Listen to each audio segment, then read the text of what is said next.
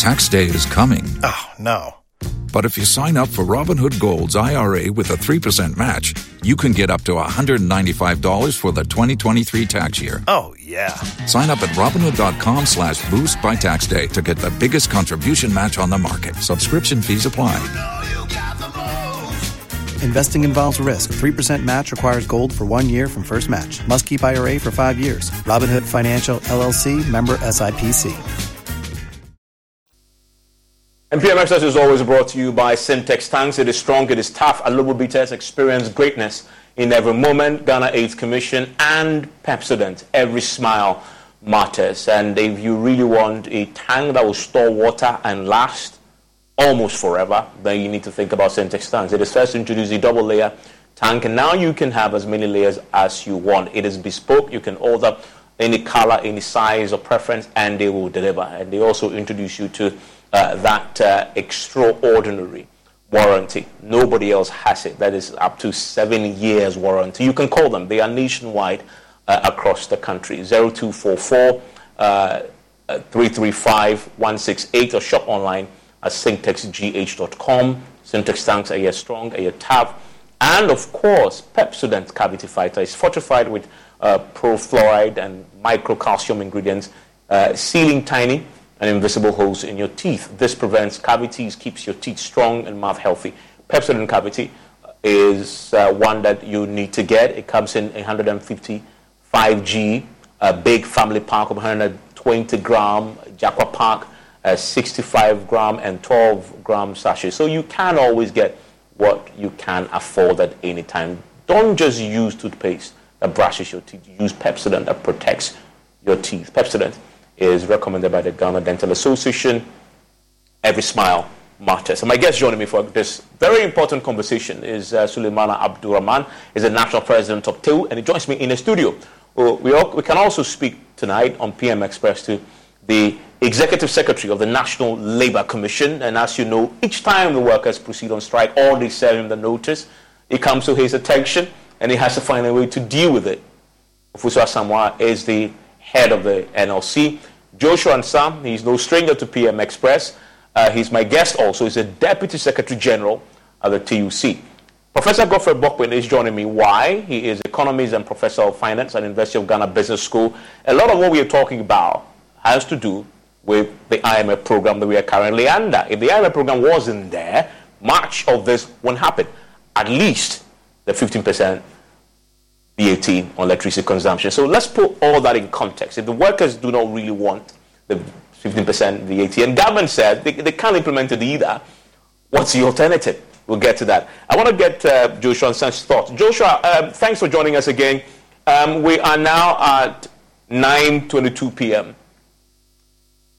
And it's been at least 48 hours, 24 hours since we read the story that Cabinet has decided to withdraw the 15% VAT on electricity consumed. Have you had any formal communication on this subject? Good evening to your cherished viewers this evening. And I must say that as I speak to you now, we have not received any official communication from the government since the rumors broke out this morning or this dawn. Because I heard it this dawn in the morning, I also heard one of the papers reporting. But officially, we have not received any official communication from the government. Okay, so that I presume then that your position hasn't changed. The protest is on and the strike is on. No, Evans, the process is still on because we indicated that the process will change, our minds will change, and the decision will change if and only if government withdraws unconditionally the imposition of 15% VAT on the electricity bill to the lifeline workers in this very country. Okay. So our position is still on. The process is ongoing. We have started wearing our red armbands. We started using red. Most of our officers are clad in red, and we are marching forward. Okay. Since the government issued a statement last week, the finance ministry, beyond this reported cabinet meeting, has anybody called from government to say, come, let's talk? Because that's what the finance ministry statement said will happen. No, Evans, unfortunately, nothing of that sort has happened.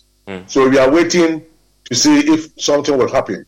When the news broke out this morning, I said that definitely by the close of the day, if it is true, government machinery will definitely come out to either confirm or deny what is in the public domain. But unfortunately, it has not happened. And nobody has also called us to any meeting because we indicated in our first release that the time for meetings and negotiations are over, and until the imposition of the VAT is withdrawn totally, we don't think Labour is not prepared to give anybody a chance again.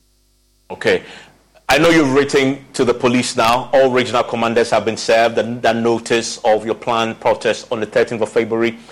Have you at least alerted the NMC, the National Labour Commission? No, we have not alerted the NMC because this is a nationwide demonstration. We haven't gotten to the strike yet where NMC must be informed. But we think that by the 13th of this month, we know for sure that maybe government will have change of mind and actually write officially to actually change its decision so that Labour can also change the decision. Because the consequences of this intended nationwide strike action is cannot be underestimated. And government should know that it is not TUC, it is not only organized labor, it is everyone in this very country. And when you say organized labor, it comprises of every worker in this very country, be it public or private, be it informal or formal, market women, taxi drivers, Uber drivers, GPRTU, and so on and so forth. So the consequences will be a die to this very country, which all of us will not be happy to see. Okay. So we are still waiting that government should issue a formal letter to withdraw the imposition of the 15%, but if only it is true that cabinet have met to take that decision. Yeah, but the roadmap is clear. After the 13th, if you don't get what you're asking for, then the strike follows. The strike follows. Okay. Yes, it follows. Then that's Mr. Samuel with the NMC. That's notice to you, is it not? Perhaps it's constructive notice. but let me ask you. You're a worker yourself. You've heard what the Labour had said, and their plan is very clear. If 13 nothing happens, everybody else is going to stop work, right? So what's the NLC's position on this? At the moment, the Commission has not taken a position on it, like you and I have heard, and of course, all the commissioners have heard of this. But like Mr. Ansan said, this is a demonstration they are going to do in one day or less, perhaps do a march in the morning and go back to work. It's not a full-blown strike. But if you look at it technically, once it is intended to reduce what they normally do, because going on demonstration on that day, you will not go to work. So output is going to be reduced. People are going to be absent from work. And it is intended to press their employers, of course, those in the government sector. We don't know about the private sector. He's talking about organized labor. So, but it is to press over demand for a better welfare for their workers. So technically it's a strike, but I don't think that we can hold them too hard and fast to the demands of the law by saying we should be giving that notice and so on. I doubt very much. Okay, good. So that's the subject with the organized labor on the subject. And I want to expand this a bit more. And I'll come to the studio. Tewu has their own, because we're putting this together to just get a sense of where labor stands in terms of its relationship with government and what they're asking for. So I'll come to the studio pretty shortly. But I will bring in very quickly Professor Godfred Bokpin. Prof, this is a fight over 15% VAT. And as we illustrate, that 15% VAT on electricity consumed is part of our agreement with the IMF. So there's only one question to ask. If the labor unions say they don't want it, government circles have told us there's a clamor within government itself that this shouldn't be implemented. Can the government find a way out of this, considering that they put this forth when they met the IMF in a greener program? Yes, certainly. That's quite a difficult situation that government finds itself. More so because if you look at the energy sector, in fact, it's the biggest problem the country is facing right now. Right, Evans, if you look at the energy sector shortfall from 2020 2024, 2025, 2026 is more than 90 billion cedis, right? And annually, that works to more than 23 billion cedis, right? That has to be closed. But if you look at the approach government has adopted to close that, and I think that is where the problem is, right?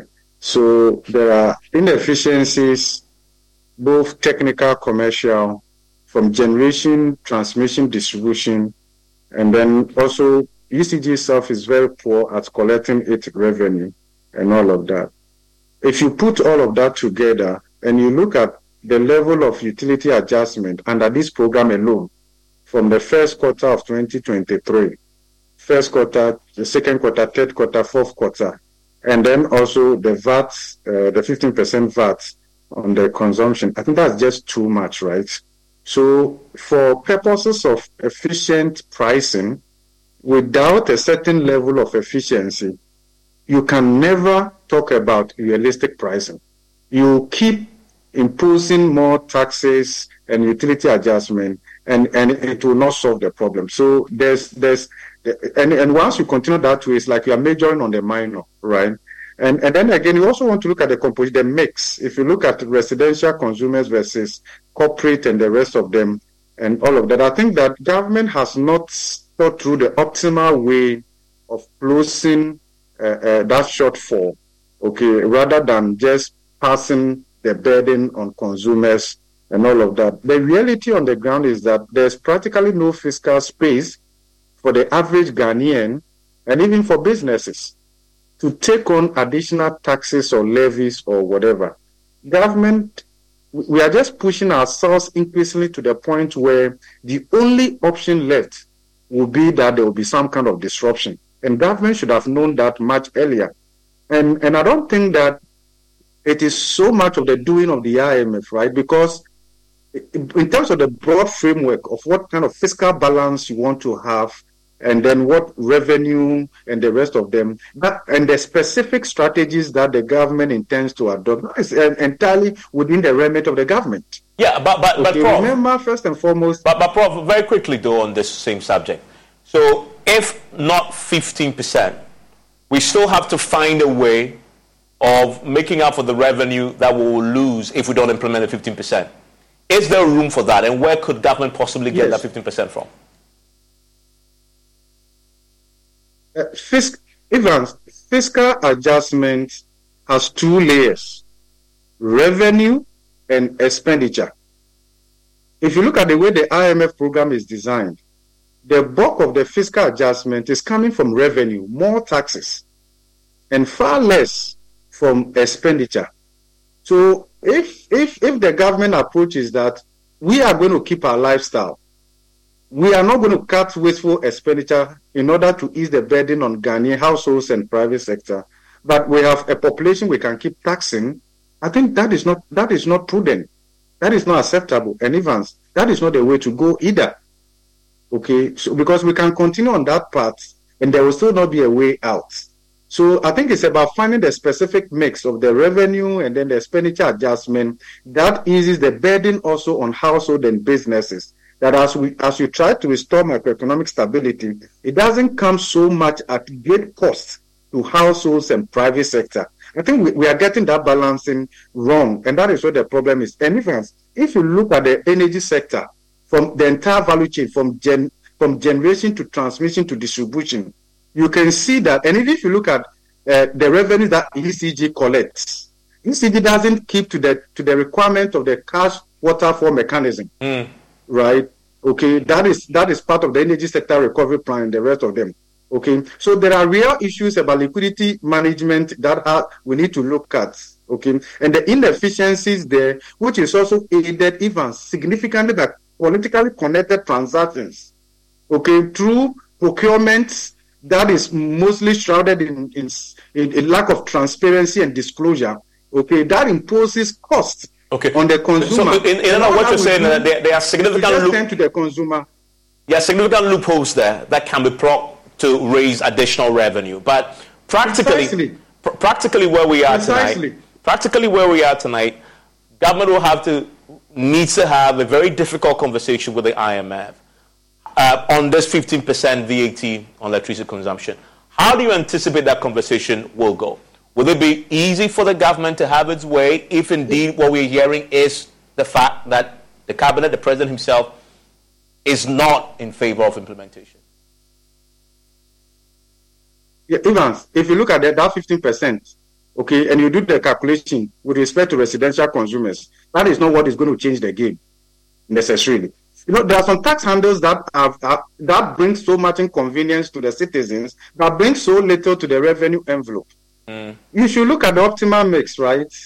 And then you also look at so you are looking at the whole picture. You're looking at what expenditure rationalization you can do. What kind of look? If we would allow ECG to operate independently without political interference, and we allow the procurement and all to be done transparently and efficiently, Evans, these problems can easily be solved. The problem is that politically connected transactions inflate costs. Okay, on the average Ghanaian. And if we continue like this, look, Evans, it doesn't matter the level of adjustment. There will always be losses.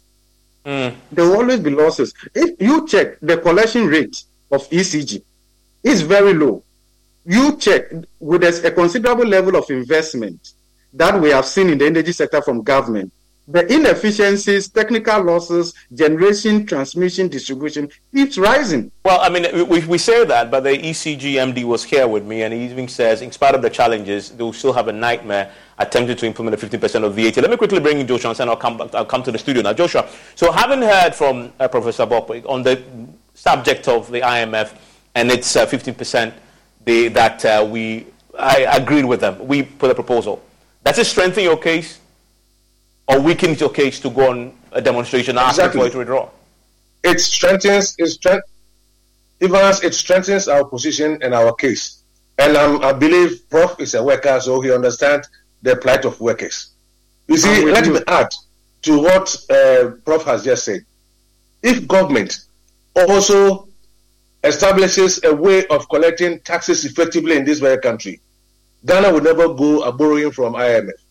If government find a way of collecting property tax rates, Ghana will not go begging. If government change its lifestyle, like Prof said, Ghana will not go begging for loan outside there. So there are so many ways government must use, but because anytime government slaps something on workers, your poor workers are there, they cannot talk, they have to absorb it. But this time around, like you have said, if we are asleep, now we are working, and there's no way that we are going to accept anything that is going to bring additional burden to the already workers who are suffering in this very country.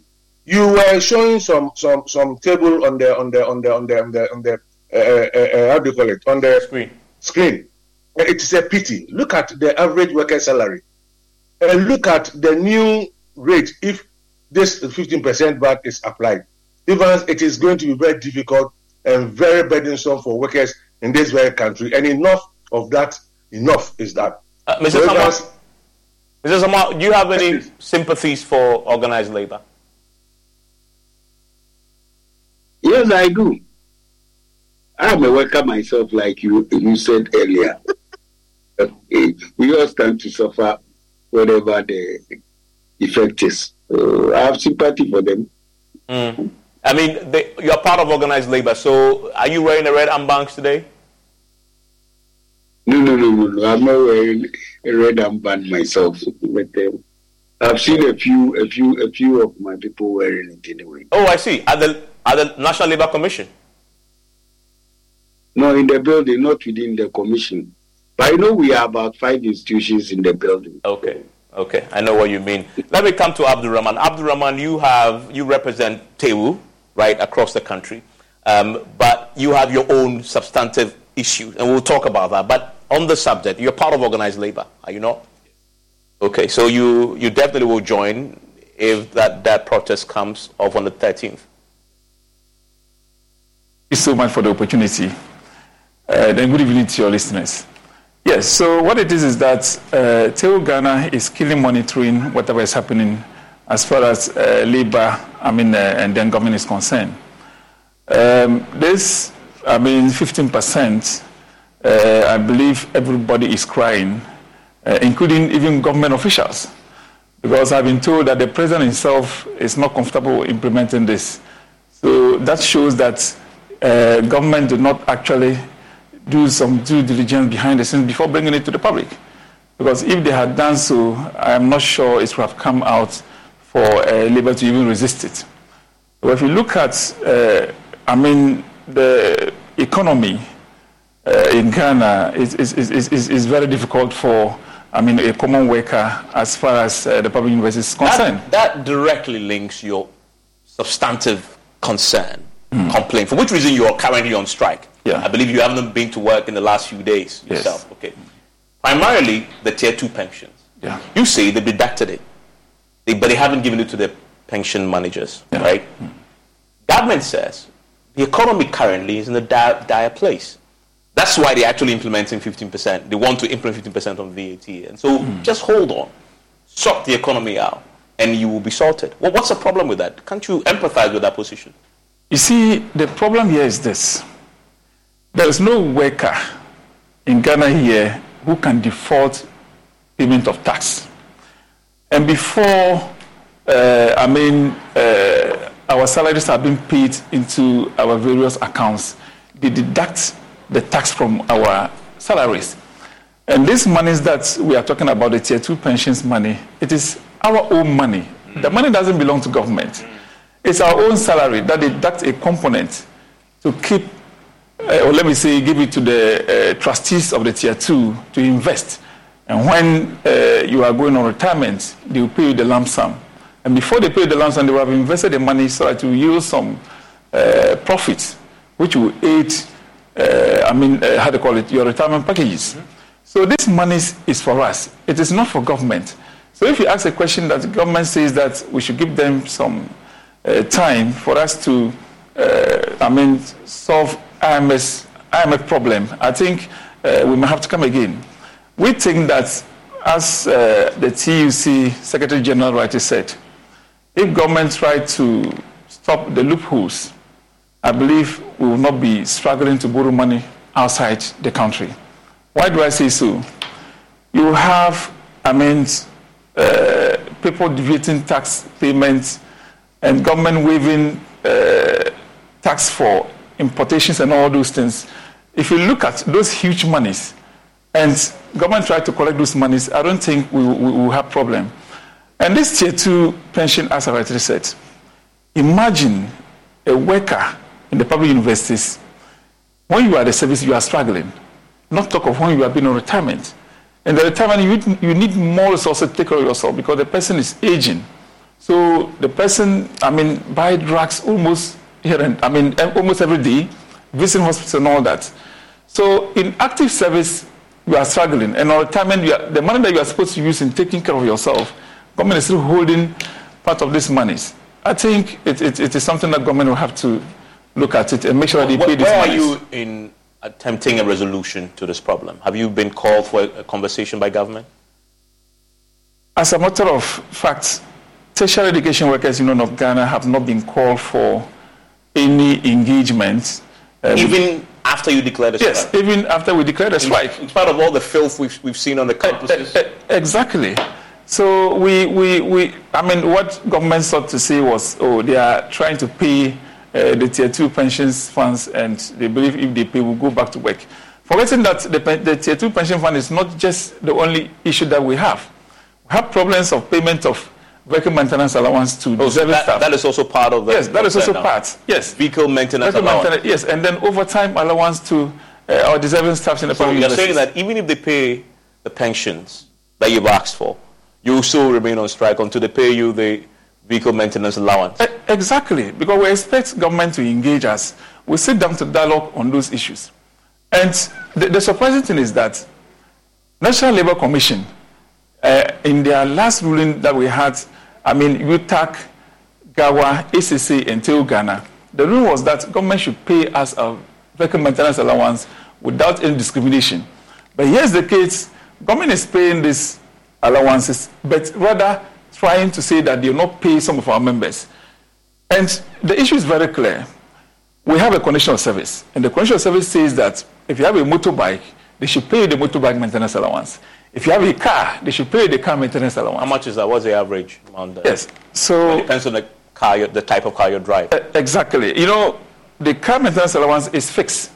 And that was what we were fighting for some few months ago. That is the 10.99 increment. Yes. So it is fixed and it is across board.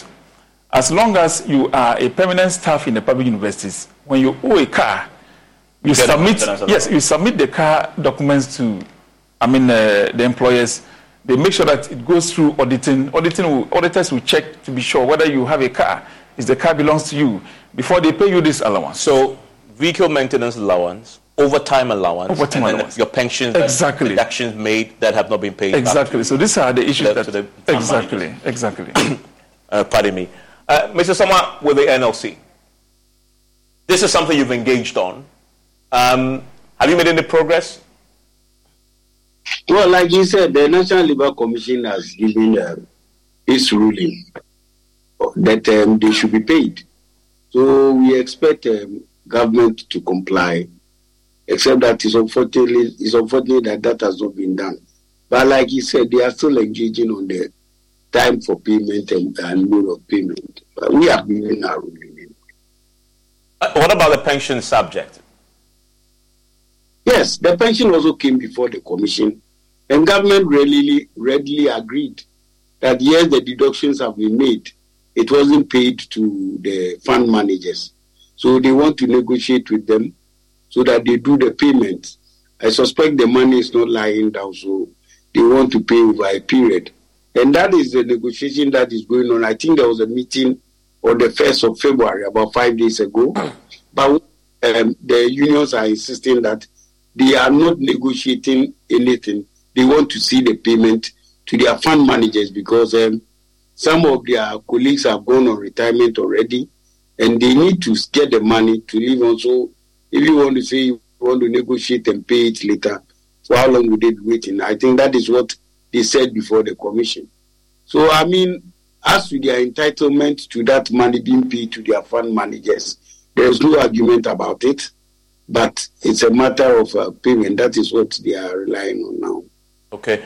There's a fundamental question that must be asked, though, and Professor Bokpin, that question goes to you. It comes down to the government's ability to pay the overtime allowance, to pay the vehicle maintenance allowance, and there's a real financial reason why the pension funds contributions have actually been deducted but not paid to the fund managers. We all saw what happens with the fund managers around the time we're doing the domestic debt exchange. Can government afford, realistically, where we are to meet the demands of labor? I think that government can afford. You think so? These are obligations. Yeah, if it matters most to government, they will find the money. They are competing interests, right? They are competing interests. So, if it's about organizing a by-election in a constituency, government will find the money to do it. They will spend their way to win that election. So government has to find the money. But you know that there isn't fiscal space for that. Where they find election money, they will tell you it is private contributions that they raise for that. It doesn't come from state government. It doesn't come from revenues we collect from taxes. This one, it has to come from the consolidated fund somehow. And that is tightly monitored. They can't find the money realistically, can they? Evans, I'll just give you, I've said this a couple of times, right? If you pick just the two main tax handles, VAT and corporate income tax, the VAT inefficiency is more than 56%. The corporate income tax, the inefficiency is more than 82%. So there's considerable room to collect more tax revenue through efficient compliance and administrative reforms. It's possible. It's also possible for the same government to look at the overall cost of governance. Government has option. It's just that, there are competing interests. So you rank them. But Prof, if it's possible, you pay less attention to them. But Prof, if it's possible, why is it that no government has achieved anything close to bridging that gap in the efficiency, that efficiency gap? Because it's been there for as long as Ghana has been a republic. So I think that government responds to incentives. How organized labor presses for their needs, government will respond. And government would have to be efficient, and government will have to block the leakages in the revenue envelope and all of that, because these are obligations. These are obligations that you have to prioritize. These are workers. Look, it's just that, look, Evans, we don't value the average worker. If we had those values for them, we wouldn't allow our pensioners to go through what they went through with their domestic debt exchange and picketing and the rest of them. We just don't have values for ourselves that much. So I think that, and the point is that it is not as though these are trade-offs, investment that you hope that a very committed and well-governed country can turn itself around and reward labor for the sacrifices they've made. That is not guaranteed. Okay, that's not guaranteed. And increasingly, we are losing confidence and trust in government and government institutions. And that's why it's very difficult to really come to the aid of government in difficult times like this. Yeah. Because government is not giving any indication that really the austerity is biting on them. Okay? And that when we say tighten your belt, they are equally doing so. They are not doing so. Well, you made the point about transferring the burden. You made a point about difficult times like this. Mr. Samoa, at the National Labour Commission, considering the organized labour position on a 15% VAT on electricity consumption, considering the TEU, the Senior University Senior Staff Association strike that we've already seen, are you really concerned that we are gradually just walking into a major crisis on the labour front if this is not checked immediately? That may overwhelm you. Oh, I don't think we have crisis on our hand now. Or, for us as a commission, well, as a commission, what are we there to do? We are there to adjudicate on cases, facilitate settlement, settle if need be, mediate and arbitrate on labor disputes as and when they arise.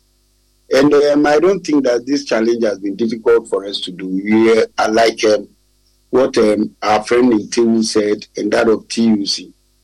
Their cases came before us. The commission looked at it. Now your pensions have been deducted. It has not been paid to the fund manager. Was that the arrangement? The arrangement is that deduct the money, pay to the fund managers.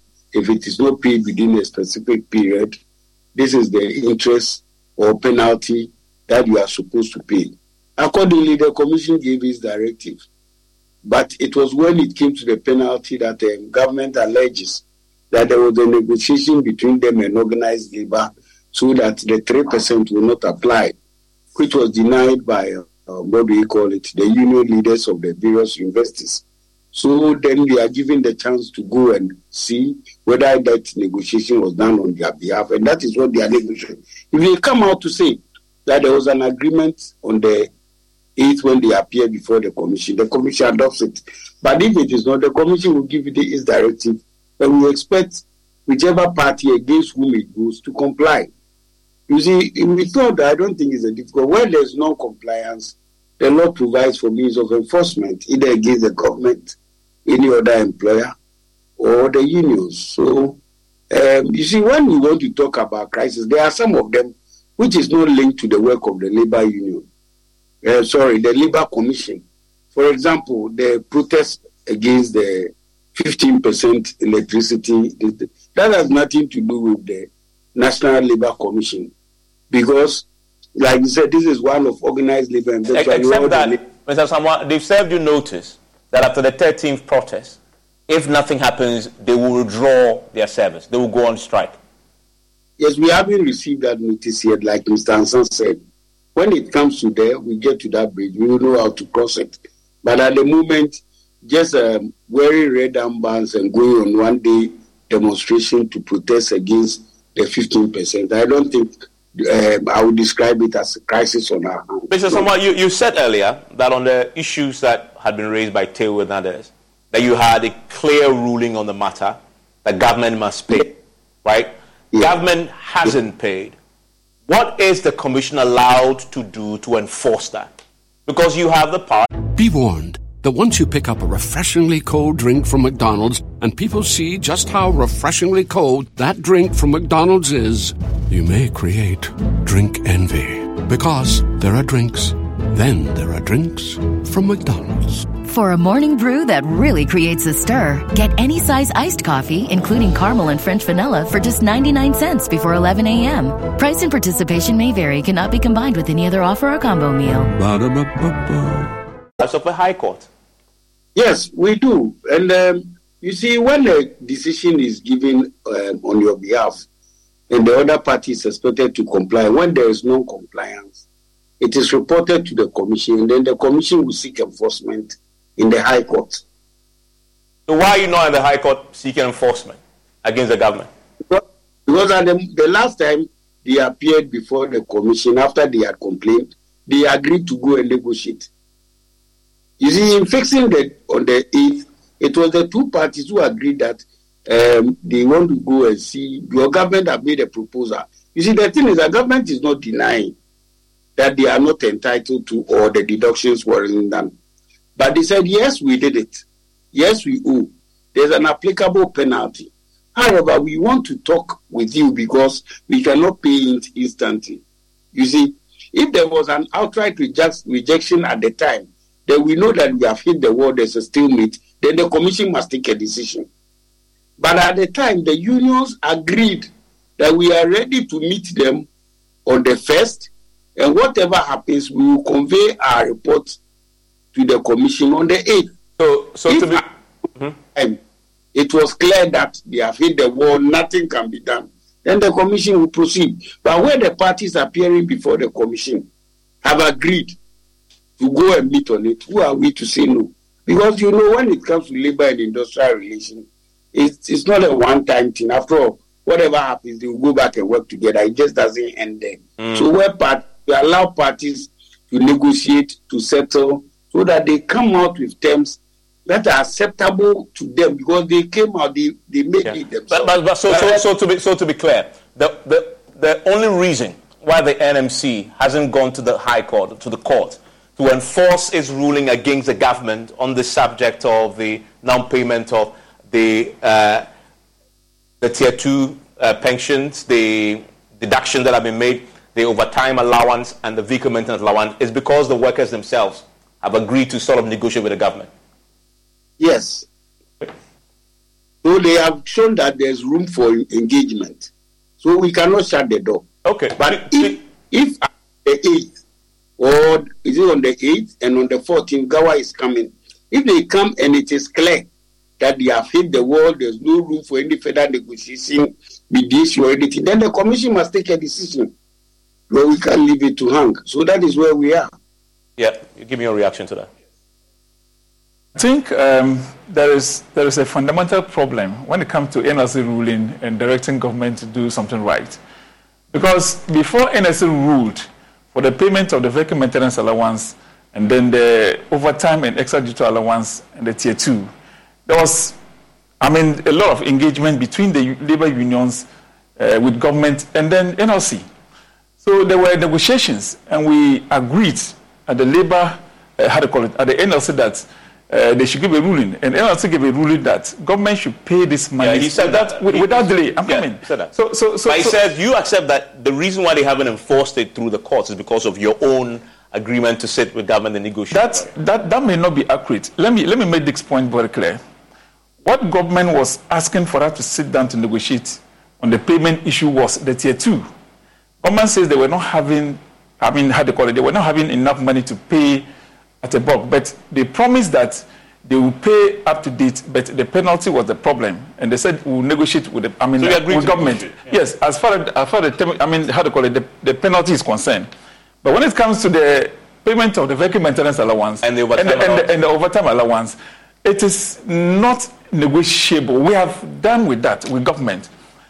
Don't forget so that. So you didn't agree to sit with government for that? No, don't forget that these components are something that has been part of our salaries.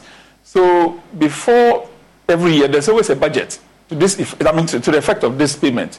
So government is very clear about how these payments are going to be. But we are only trying to make sure that they should respect the status quo, the agreement that we have with them, that is our collective agreement. Because the labor law made it very clear that if you had an agreement, with the employer, no party can vary it unless the two parties sit on a round table to do that. Yeah. So at what point will government decide that, look, even though you have a car, we'll pay you motorbike allowance? Let me ask you, so what's your next move? He said the reason why they haven't enforced it is because of you. You say, well, you have to distinguish the issues.